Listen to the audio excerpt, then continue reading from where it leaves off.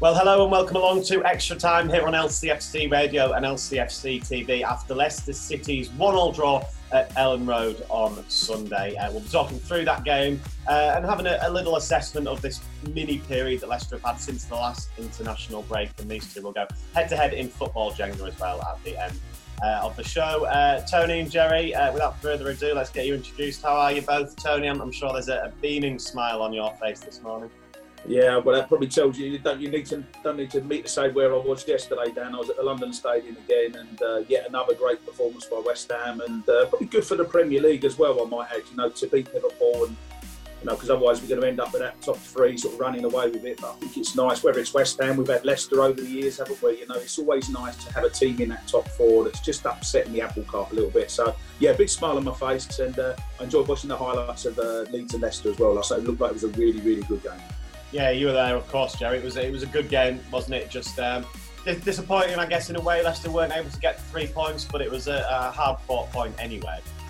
Yeah, I think probably a draw was a fair result on reflection, Dan. Obviously, we'll probably talk about the offside goal, Lookman's offside goal, but you've got to say Leeds had their chances as well. In particular, Harrison, who managed to put it over the bar with his thigh from about 4 yards out, and one or two other opportunities, but a really enjoyable, exciting game of football. Yes, the quality in the final third from both teams overall was lacking, but some of the build-up play, some of the attack and flair from both sides yesterday, a really, really enjoyable watch. Yeah, absolutely. Tony, I'm sure, as you said, you've seen the highlights of the game. What did you make of it? What did you make of Leicester's performance? Yeah, I think Tags was spot on really with the final third aspect of things. I think both sides perhaps were a little bit guilty of that, but Kasper had some good saves, didn't he? And certainly there was an element of controversy in the game in terms of possible red cards, in terms of offside decisions, in terms of handballs, possible penalties. So there's certainly plenty for us to talk about this morning. But I just felt the pace of the game looked fantastic. It's always nice when I don't like when you tune in to watch a Premier League game and it's just pass. I did watch Manchester United, Man City at the weekend, and Manchester United were really poor, but it was just watching. I know Man City are good, but they're just passing the ball 10 yards, 20 yards. But I think with Leeds and Leicester, it was almost the complete opposite, where you get two teams really going for it, end-to-end stuff, fast, bit of physical contact in there as well. Well, everything that's great about the Premier League, Dan. So it was a really, really good watch. Yeah, absolutely. It's just, I guess in a way, as you said, Jerry, probably about right, wasn't it? The point in the end. And it's just a shame in those games where you've been entertained like that you just want to see Leicester go and get the winner. And let's talk about the offside goal, because we thought that Leicester had got what probably would have been the winner at that stage of the game, but just marginally offside. Yeah, it's so unlucky, isn't it? I mean, they did it on Thursday night, Leicester, where they continually went for that near post flick on. It's a change of tactic from Brendan Rodgers and his coaching staff as regards to set pieces. And obviously it worked on Thursday night with Jose Perez. And it was an in-swinging corner on Thursday night. That time it was an out-swinging corner where Jamie Vardy's made that run towards an near post. But the same outcome, he gets a flick on. And it's just unfortunate.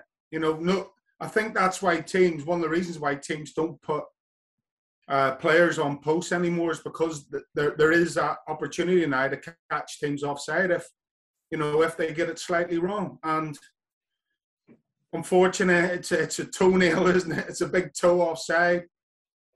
But the way you've got to look at it objectively in these situations, Dan, and that's the way I try and do that, is that if the shoe was on the other foot, and it was Leeds who had that near post flick on, and it was a Rafinha or Rodrigo at the back post banging it, tapping it in, and it was given offside by a big toe, then you'd be thanking your lucky stars for that. So it was the right decision, and it was only a big toe offside, but he was offside. But a really good move, a really good set piece that's come off again, i.e. the ball ended up in the back of the net. Yes, it was offside, but again, it's something that the lads will take from the game, that the set pieces now are starting to work a little bit, and people are starting to struggle with Leicester at set pieces.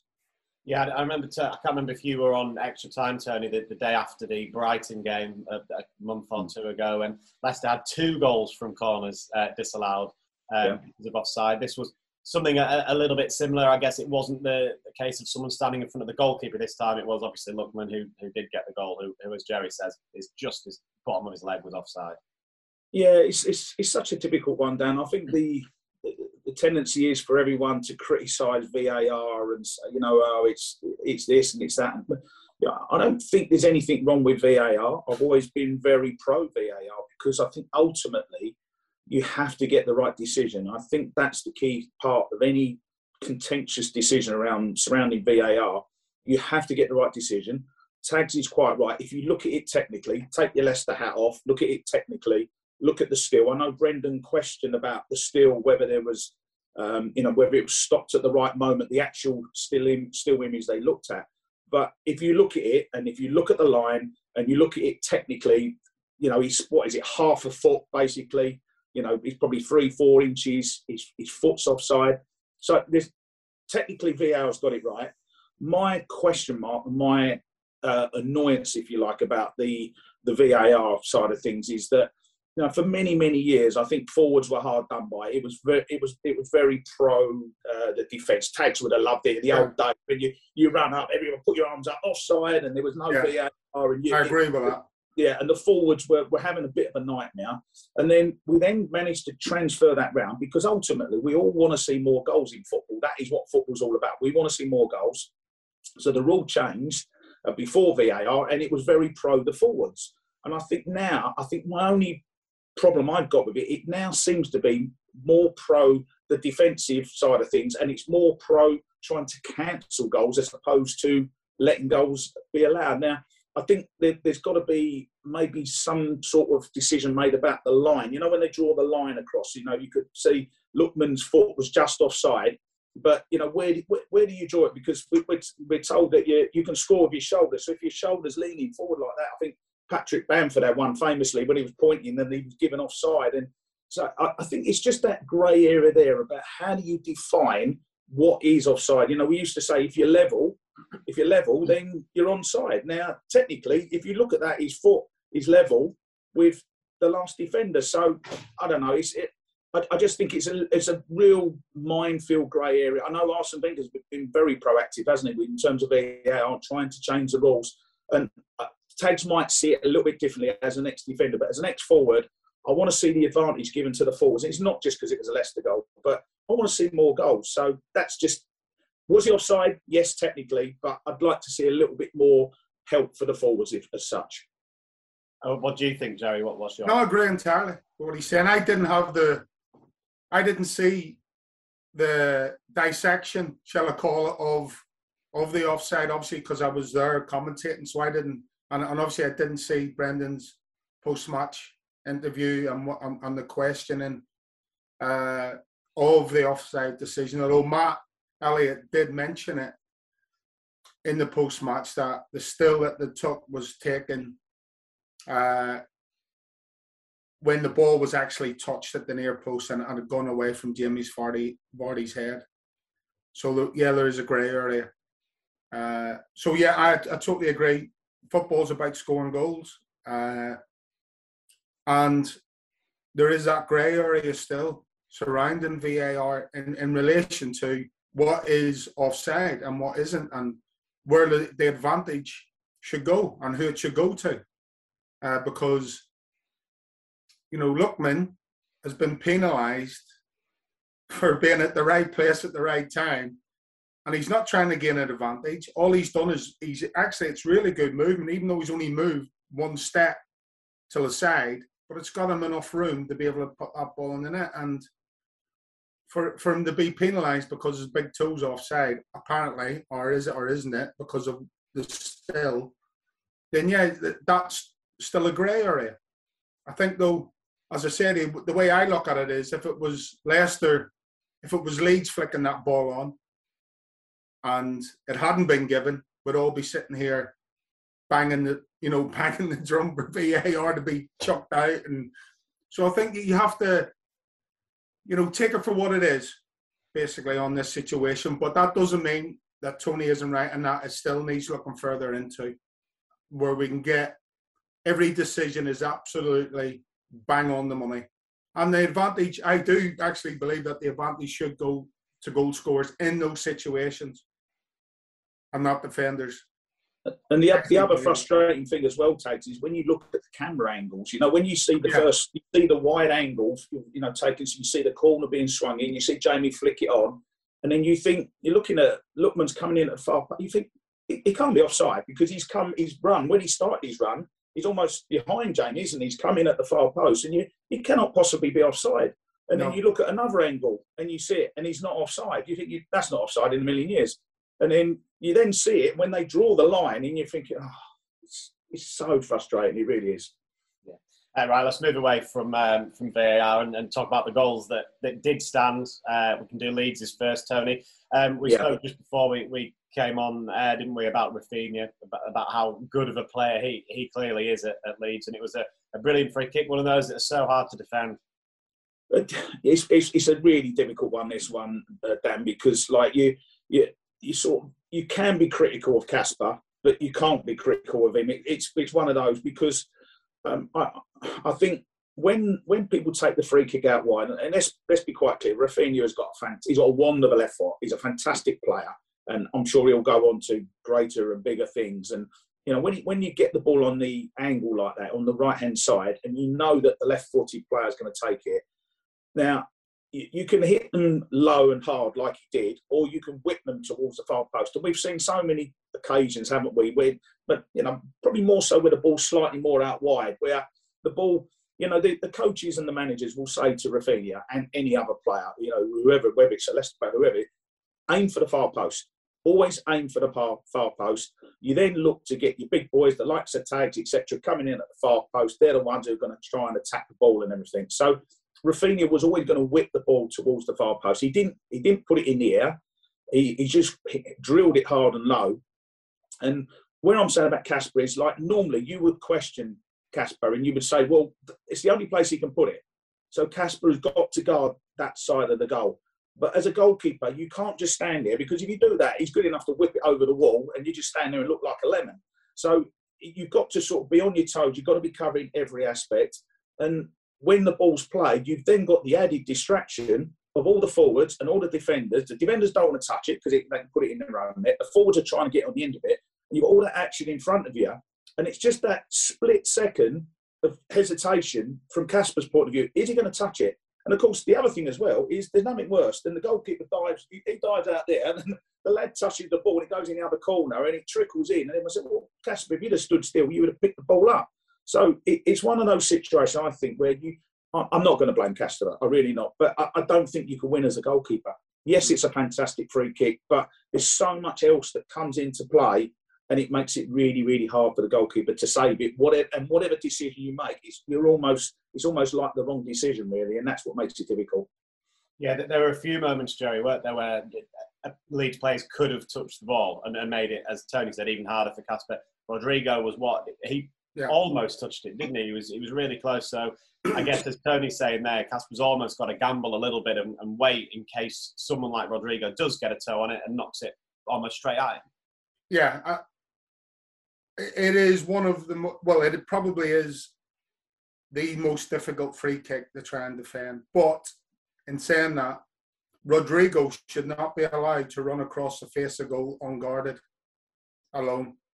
You know that's going to happen. That is a training ground set piece. Rafinha knows exactly what he's doing. It's clever play from him, as Tony says. He knows he's going. It's the only place he can put it is at that far post. And it's a training ground move. You play it in there, you put a bit of pace on it, and you get players running across the face of goal. Now, Rodrigo makes the run, but he's not being guarded by any defenders. If you're being guarded by a defender, and the defender, it might help Kasper make his mind up, i.e. he then goes for it. Because the defender then has a chance of getting a block on it. Yes, he has also a chance of getting the toe end on it and sticking it in the back of his own net, as Tony says. But as a defender, I'd rather take that chance. I'd rather take the chance of having the chance of clearing it and making sure Rodrigo doesn't get anything on it or doesn't distract Kasper Schmeichel's decision making, and take that chance of me taking the responsibility and getting a good boot on it and getting it clear. And because that doesn't happen, Kasper's decision making then is clouded because of exactly what Tony's just described. If he gets a toe end on it, it goes into the other corner, or it goes wide, or it goes up. But you can't really take them sort of chances and just say, right, I'm just going to, whatever happens, I'm going to dive to the far corner and pick the ball up, because there's so many variables that go on within that sort of situation. The only thing that can help you is a defender making sure the centre forward doesn't get across and get his leg out and get a touch on the ball.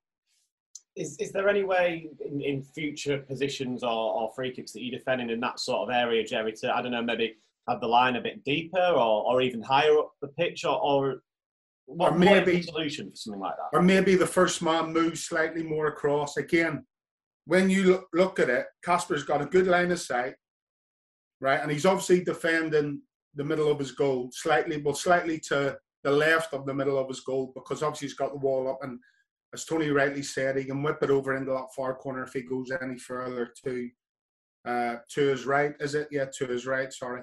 Not to his left. So he has to defend that corner of the goal, even though 99% of the time he knows Rafinha's going to put it there, because he can't really shoot unless he's got a massive gap to go for. And if Kasper's completely over to the right side of the goal, so he knows Rafinha's going to put it in there, someone's going to run across and try and get a touch. So the only thing you do then is shift your first man across slightly, and then try and block that gap between where Rafinha wants to put the ball and where the wall's standing. And then that makes it a bit more difficult for you. But in the main, it's about tracking runners and getting them from, making sure they don't get across the face of you. And that's what didn't happen. And it's Rodrigo's run that upsets the mindset of Kasper. I'm not saying it's as simple as that, but that is the biggest factor in that goal being scored, is Rodrigo's run, no one tracking it, and therefore no one getting a block on it. You'd have definitely been claiming it, Tony, wouldn't you, as Rodrigo there, if you get a toe anywhere near it? I had a few like that in my career, Dan. In the good old days when there was no camera, just put your arm up straight away, just run off celebrating, and everyone thinks he's touched it, and you maybe got a finger, toenail on it or something like that. You just claim the goal. But yeah, I mean, Tags has described it very well. It was a really, really difficult one for Kasper, and but perhaps defensively they could have just worked a little bit harder, and it would have made it a little bit easier for Kasper. But it was a disappointing goal to concede. There's no doubt about that. But they reacted brilliantly, and we've seen that quite a lot recently, actually. Leicester, having conceded a goal, suddenly going up the other end and scoring. Again, exactly what they did. Yeah, it's one of them things in football that's never really changed. And over the years, I don't know how many goals have been scored immediately after a goal's been scored at the other end. I think in the modern game, you see a goal scored, like Leeds would have scored, and I think in the modern game, every player goes to congratulate the goal scorer. Quite rightly so, I might add. So there's all that adrenaline and adulation and getting involved with the crowd and everything. And then you then go back to the halfway line, at which point you're still buzzing because your team's gone a goal up and defenders switch off. And that's what happens. But I don't think that was the case in this situation. I really don't. I think it is just the pure quality of the goal. Can I be critical of the Leeds back four? You could argue the right back, whoever the right back was, could he perhaps could have gone and put Samari under pressure and nudged him, or given a foul away maybe, which is better than what happened. But apart from that, Leeds they've got their back four in place. It's a long ball from Johnny, isn't it? Just sort of pumped up there really. And what Harvey does, he does it really well. He just runs pretty much down the touchline. And when the ball's flicked on from Samari, he's still, there's no real danger. You could say, well, don't let him come in on his right foot. That's another thing you could say about the defending. But I don't want to in any way take anything away from Harvey Barnes, because the goal is quite simply sensational. We've seen over the last few weeks, I'm thinking of particularly of Yuri Tillemans, goals where he's put the ball in the only place that it can go to score a goal. And I think the argument's there for Harvey as well, because once he comes inside on his right foot, he's got that top right-hand corner as he's looking at it. He knows he's got to curl it. You know you've got to get it up in the air. You know you've got to get it over the keeper with curl and with dip to put it into that much. And that's what he had to aim at, really. Anywhere else, you know, the goalkeeper's going to save it, he's going to tip it over, going to catch it. But it's a sensational goal. Yes, Leeds switched off maybe a little bit with a couple of things I've said about, but you know, it's a fantastic. It's always really important to strike back quickly. You know, to do it after 10 seconds is incredible. But it was quite simply, again, we saw both Yuri's goals win the goal of the month competition for November, and you know, I think Harvey Barnes is for October, and Harvey's going to be up there with the goal of the month for November, because it was a sensational goal. It was, Joey, wasn't it? It was absolutely world class, and as Tony says, that is the only place he could have put it.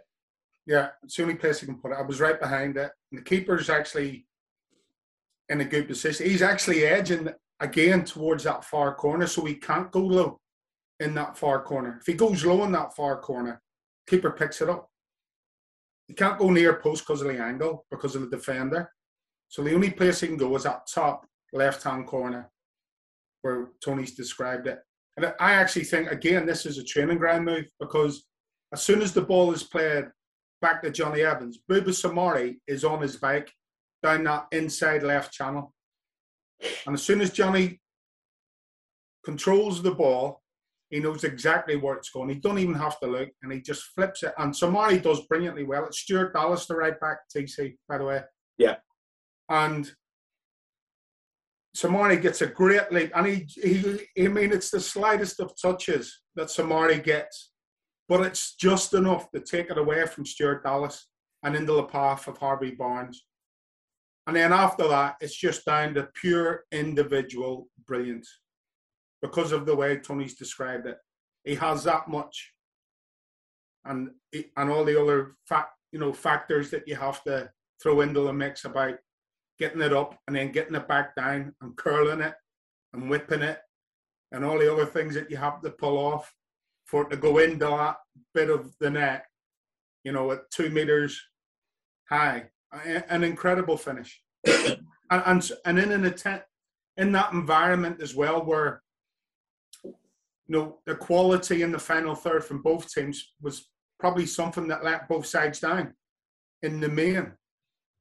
So for Harvey to then just compose himself in that intense environment, which Ellen Road is, TC, you were at the game, I was at the game, we both played there. It's a really intense atmosphere, Ellen Road. And so for Harvey then to compose himself after he's got a really good first touch out of his feet and pull that off. And then let's face it, Leeds didn't give Leicester a second on the ball yesterday. And that was the only time I can remember that Harvey really got the ball out of his feet, got past a defender, and then was able to pull that shot off. Incredible. So, do you know what was interesting about what you said? You said that you described it as off the training ground. Yeah. In terms of what they did. And, I spoke about it earlier on. It's highly annoying if you can see the goal, you pass the ball to Johnny, Johnny passes it to the right back, he comes back to the centre half, goes to the centre half, go left back, go like Absolutely. So what I'm saying is that I think Leicester deserve great praise for doing, and it wasn't just a hoof from Johnny. Let's make that quite clear. It was not a hoof. It was something that they've obviously worked on. And if you're going to play a long pass, it's not a long ball. If you're going to play a long pass, and Johnny's capable of hitting the ball 50 yards directly to someone, he knows where he's putting it. I think, that sort of thing is to immediately put the opposition under pressure when they're not concentrating, Tags, which is what I was going on about. So, do you not agree that I think they really deserve credit for doing that rather than tapping it around at the back and not going anywhere? Totally. We've seen it a couple of weeks ago against Manchester United when slightly different scenario. The ball goes to Castagna on the left-hand side, but I truly believe that that's come straight off the training ground, that move, because, as I say, when does Buba Samari just get on his bike and start sprinting straight down the inside left channel? And then Johnny just picks that pass out. And as you're right to say, Johnny's one of those players that can pick that pass. 9 times out of 10, 99 times out of 100 even, he'll pick that pass. And it just and everyone was in the position. It was Yeah. all right. Yeah, flick on. So Harvey was there in a position. Jamie was in a position that if he could knock it down inside. So all the players were in that position to try and get on the end of that. And as it happened, it was a flick on to Harvey. Yes, the rest is just sheer brilliance, and you can't factor in for that. But what that flick on and what that play did was allow Harvey then, as I said there, it was only one of the few occasions that Harvey was able to get a bit of space and a bit of time to get the ball out of his feet and try and create something. And it all came from Leeds scoring. And that's basically what happened. Leeds score, Leicester reply. It can't be a coincidence either, Tony, that Spartak Moscow away, they scored, made it 2-0. Leicester immediately scored from kickoff just before half-time. The Manchester United game that Jerry's referenced there, Man United make it 2-2. Leicester immediately scored from kickoff. I think it was about 15 seconds, wasn't it? And it must have been similar again yesterday in terms of the time frame between. And to have three in a really relatively recent time period, it can't be a coincidence. Like you said, that there must be something that they've done on the training ground or said, this is how we can get at teams. Yeah, and that's my point really, that it's not a coincidence. And you know, I can imagine Brendan sort of analysing things and saying, well, when the team's at their most vulnerable, you can argue set pieces. That's probably where individuals switch off, you know, but you never really know when a set piece is going to occur, a free kick or a corner. You know, it depends on the pressure you've got, obviously, on the ball. But in terms of reaction to going a goal behind or conceding a goal, as I described, I honestly think that a team they're not fully focused. And I can imagine Brendan at the training ground thinking to himself, you know, we're going to work on this because this is something that you can actually catch teams out. And you can only do that if you do what I said to Tags, which is to get the ball forward and to take a bit of a gamble. You know, in normal circumstances, would you want Soumare just running forward 50 yards and not thinking about where his position is in midfield? Of course you wouldn't. You know, you would never say that to a midfielder.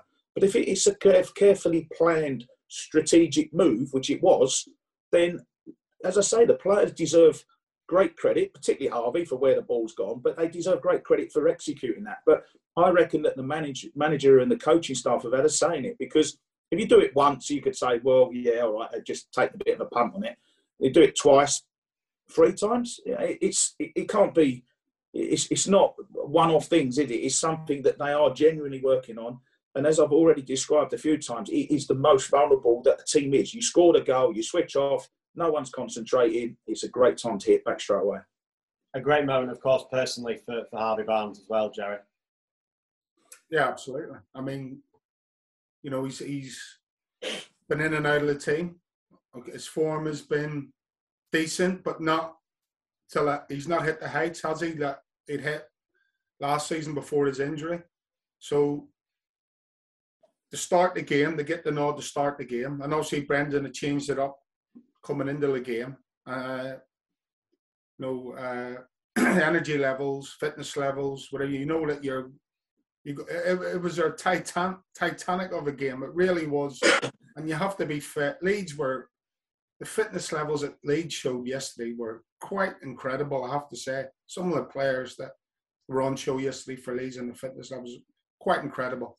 And so for Harvey then, as I say, to get the nod, one of those reasons will have been his fitness levels and his ability to match Leeds' energy levels up and down that left-hand side.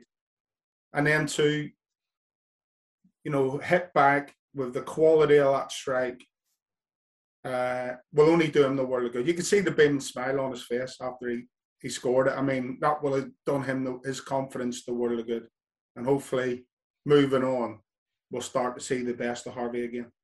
Yeah, we saw him, didn't we, Tony, that last season when he was on that fantastic run just before his injury, the confidence levels that he had were through the roof, weren't they? And hopefully goals like the one that he scored yesterday will get that confidence back again.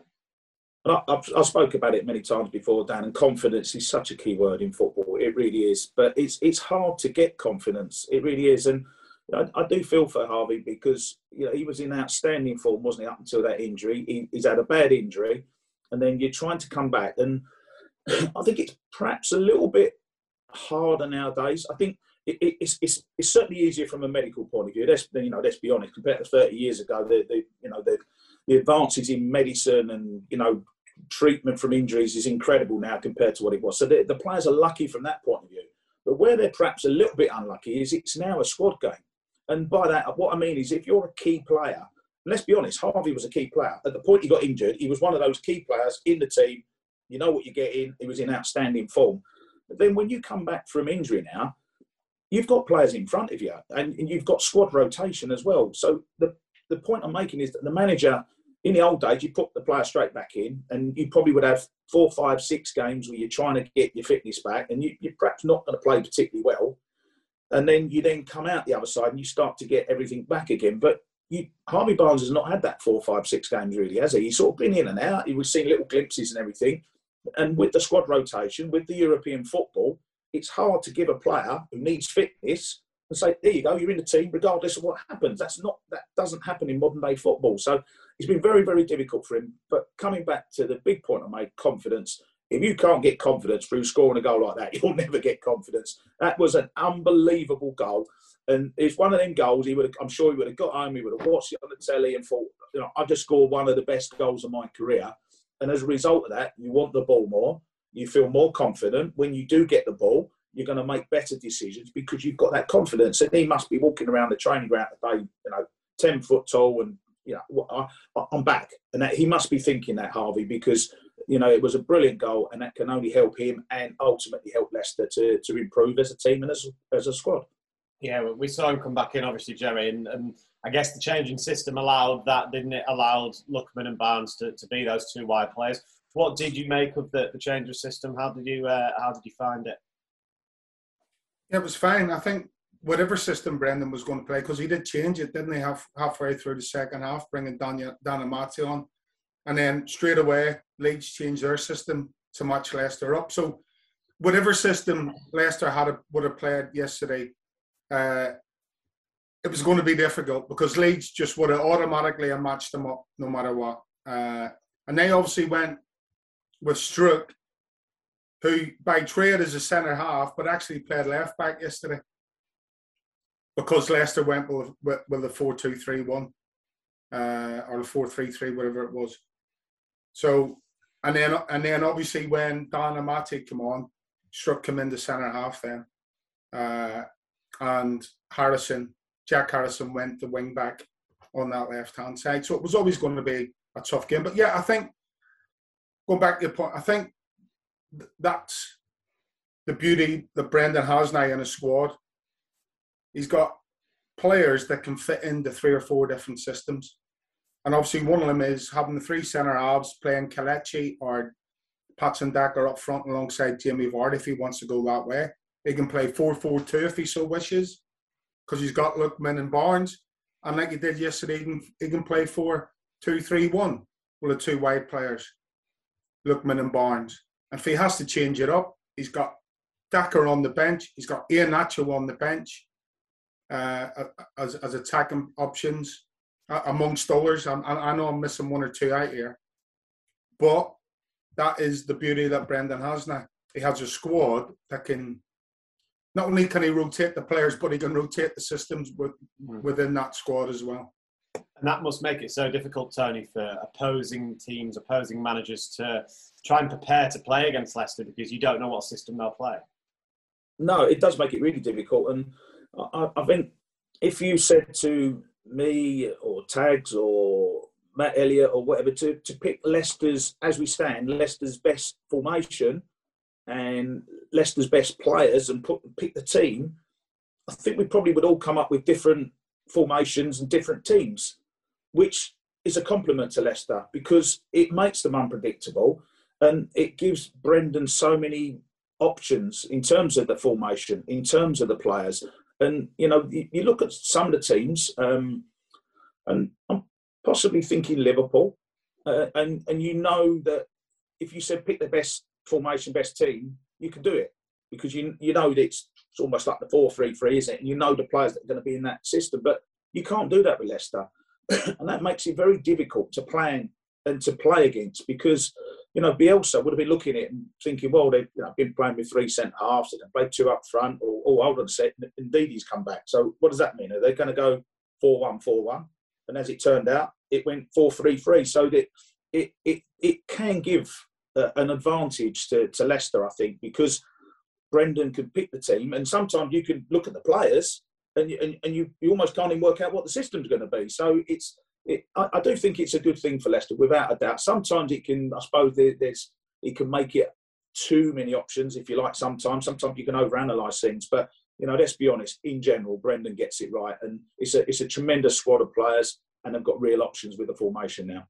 Yeah, the real options. And that next game, Joey, after the international break, is Chelsea at home. So yeah. Saturday. Do you expect they'll go back to the back three for that, or will he stick with how he started against Leeds? I know it's 12 days away and everything, but what do you think? I think if you're going to look at formations and what Brendan would preferably like to play, then it would definitely be the 4-2-3-1. That's my personal opinion. I think he's managed to go to the 3 centre-halves and get positive results. What we've seen against Arsenal, it didn't really work at home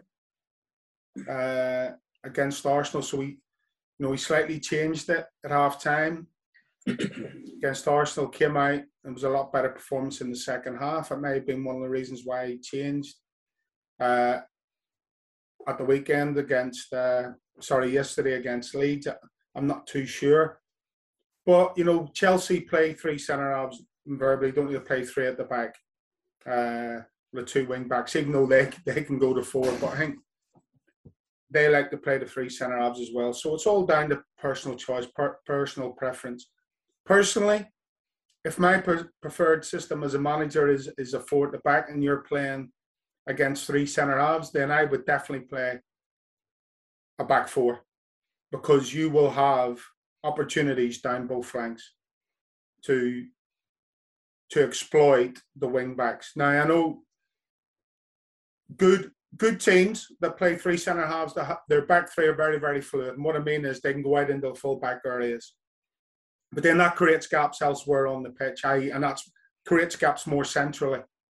If people aren't doing their jobs, i.e. your defensive midfielder isn't going back and filling in, or your opposite wing back, depending on which side of the pitch the ball is, isn't coming back and filling in as a full back, and he's out there as a wing. So, but what that definitely creates is an opportunity to exploit down the wings playing a back 4. And obviously, will the full backs that Leicester possess, again, they love to get forward, they love to join in and make those overlapping runs or underlapping runs. Then there's definitely an opportunity to exploit any team that plays 3 centre-halves. So, but again, as we've seen in the past, you know, Brendan's has got results from playing all different kinds of formations. So it's basically a flip of a coin. You have to analyse Chelsea's game, where they're strong and where they're weak defensively, and then exploit that in and around any given formation. Final point before we move on, Tony. It'd be quite difficult to drop Harvey Barnes, wouldn't it? Or for Harvey Barnes not to play the next game because of a goal like that, and you've spoken about that confidence already. Yeah, and again, this is where the difficulties will be. You know, Tags has just spoken about it, particularly from Chelsea's point of view, the 3 centre-halves. They've probably got 2, in my opinion, 2 of the best full-backs, wing-backs in the country, in Reece James and Ben Chilwell, outstanding players. Do you want them bombing forward and, you know, creating chances, or do you want them pushed back defensively? And the answer, obviously, is you want them pushed back defensively. And the only way to do that, really, is to have wide players that they're going to go, oh, hold on a sec, I'm up against Harvey Barnes today. I'm not going to push forward nowhere near as much as what I would do normally, because I've got a good player up against me. So I think from that point of view, I think Harvey will be in a good position, because Brendan will be analysing it, he'll be looking at it, planning what to do against Chelsea. A long time to plan for that game now. But, you know, he'll do his homework, he'll watch what Burnley did, perhaps, you know, because, you know, they deserve credit for getting a draw at Chelsea. It's not an easy place to go to, is it? And, you know, he'll take little bits from what Burnley did, and also incorporate that with what Leicester want to do to take the game to Chelsea. So I think Harvey will be in a good position. I think you need good wide players, as Tags has already spoken about. That are going to cause problems for Chelsea. So I think personally, I think Harvey will play against Chelsea.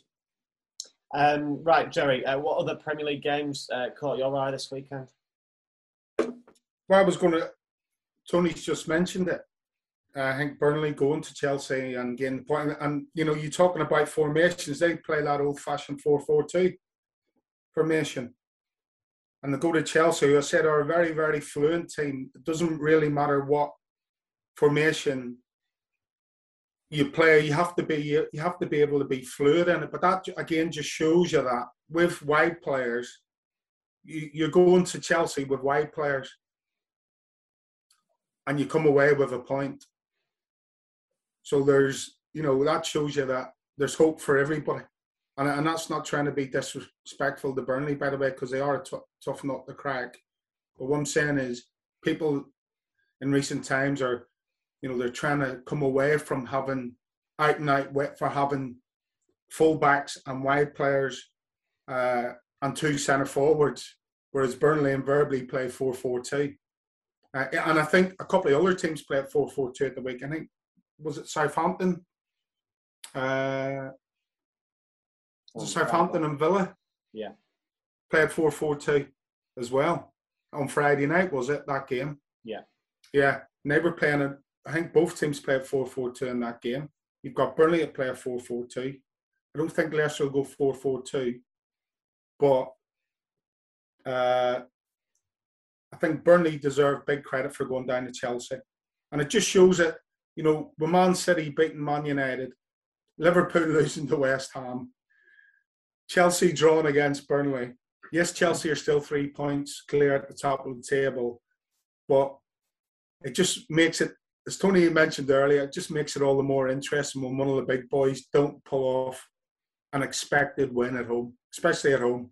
And when one of the smaller clubs come and pull off, which you have to say is a minor miracle for Burnley to go there and pull off a draw. So it just throws it all back into the melting pot. It sort of makes the Premier League still wide open, even though Chelsea are still 3 points clear. And obviously West Ham are stuck right in the middle of that top four.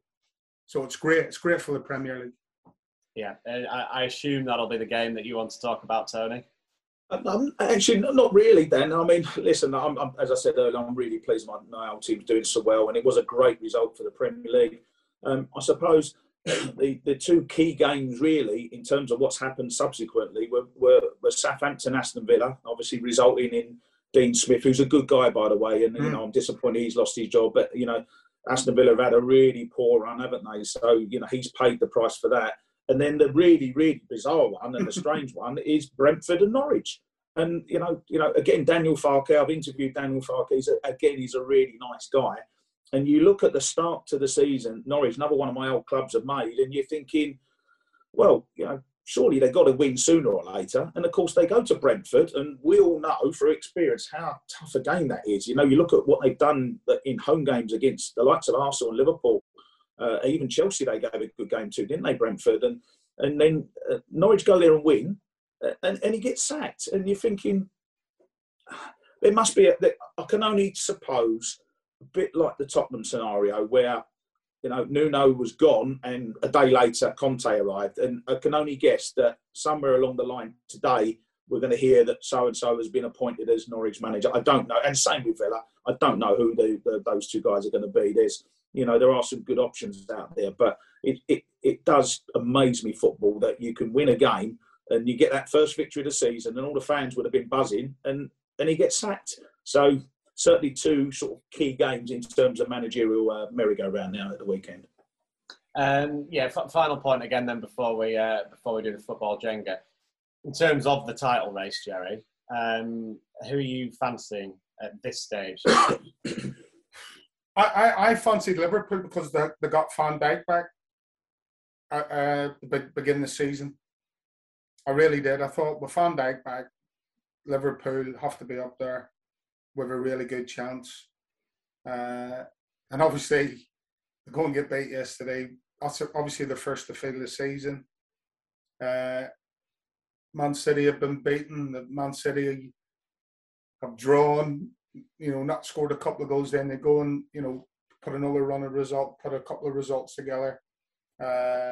Chelsea look good, and then they go and draw against Burnley. Man City go to Chelsea, beat Chelsea.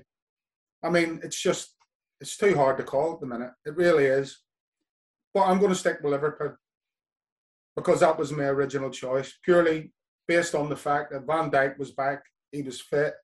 All right, he's probably not back to his 100% best, but maybe throughout the course of the season, he might come back to that best. And, everywhere else around the pitch, they look really good. And they play a brand of football that I quite like to watch. And as do one or two other teams, by the way. But, yeah, I'll stick with it. It's too open. It's still too open for me. Finally then, Tony, what about you?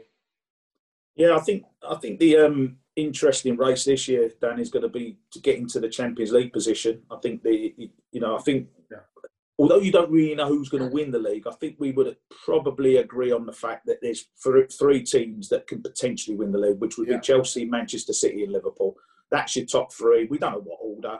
And then you've got a very intriguing Champions League race going to develop. I think obviously West Ham in pole position at the moment.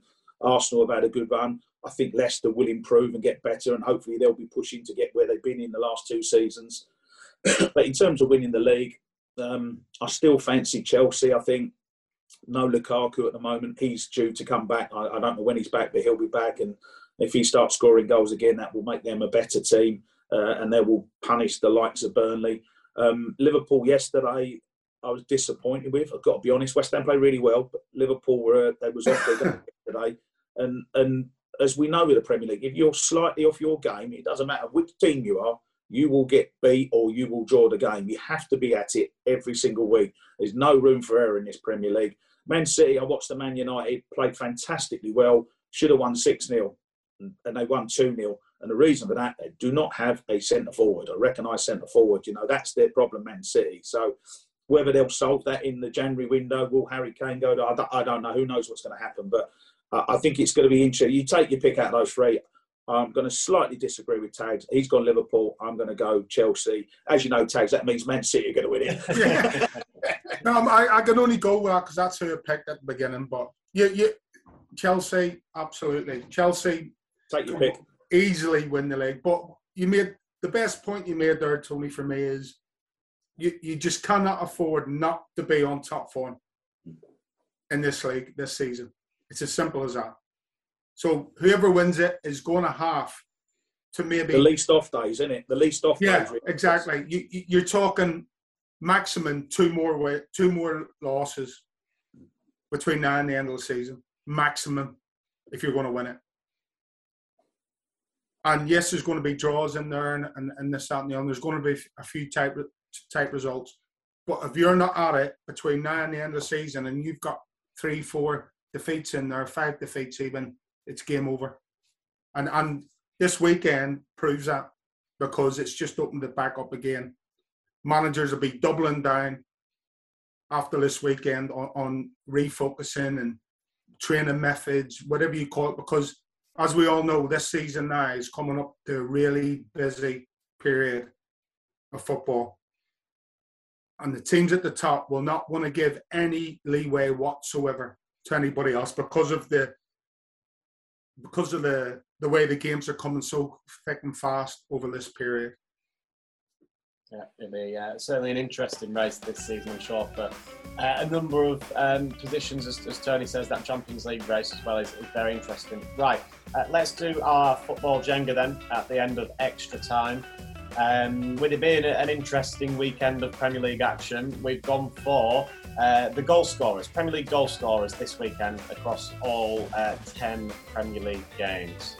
Wow. So you can both have a quick little thing. Neither of you look too happy with that. Jerry head in hands already. But Tony, you can go first. So any goal scorer that scored in the Premier League at the weekend, obviously if it's an own goal as well, that can count. So I'm going to stick to what I saw yesterday. Pablo Fornals. Armstrong. What a goal that was as well, Tags, Yeah. wasn't it? Great finish. Divock Origi. Alexander Arnold. Bernardo Silva. Allison. If we're going own goals, I'll go by own goal. Rafinha. Harvey Barnes. I can't believe it's taken so long. Let me in there, Tags, let me in. You little git. Okay. Who scored the other one for Man City?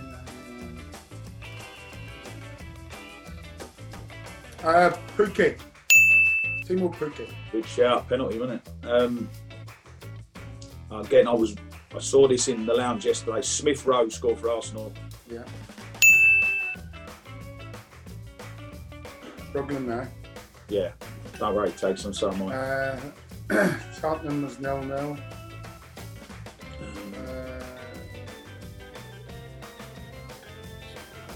It's There hard can't be under pressure, left there. There can't be many left. No, there are 1, 2, 3, 9 left.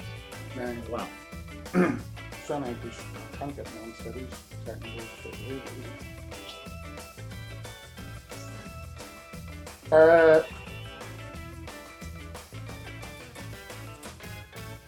No. I'll say Phil Foden. No, that's incorrect. We've done them because of by a young goal, wasn't it? And Silva. Silver, was it? Yeah. Yeah. Didn't see it. Go on, Tony. If you for the win. I think, Dan. I think Guy Havertz. Is it Guy Havertz and Havertz scored for Chelsea? He did. I have it. Yeah, correct. Right, well done. So yeah, that's a win for Put me Tony. to the sword again. The ones you missed: Conor Gallagher, Kurt Zouma, Leandro Trossard, Matthias Norman, Matej Vidra, Rico Henry, Wilfred Zaha, and Isaac Hayden. Isaac Hayden, that was it. Surprised you missed Zuma, to be honest, Tony. Yeah, I know, but we sort of threw me off because he went through like the Alisson own goal, and then that threw me. So we got well done anyway. You still won. Thank you very much to both of you for your company today. It's a couple of weeks off for us, certainly, Jerry. Tony, I'm sure you'll be busy with lots of other things as well. But yeah, we'll be back a week on Saturday for that game with Chelsea, Matchday Live. It's at 12. Yeah, I'm doing that game, Dan. So I'm looking forward to it. I'll be joining you for that one. Brilliant. Yeah, we'll be on at 11. So yeah, we'll speak to you both then. See you later. Good Cheers, luck. guys.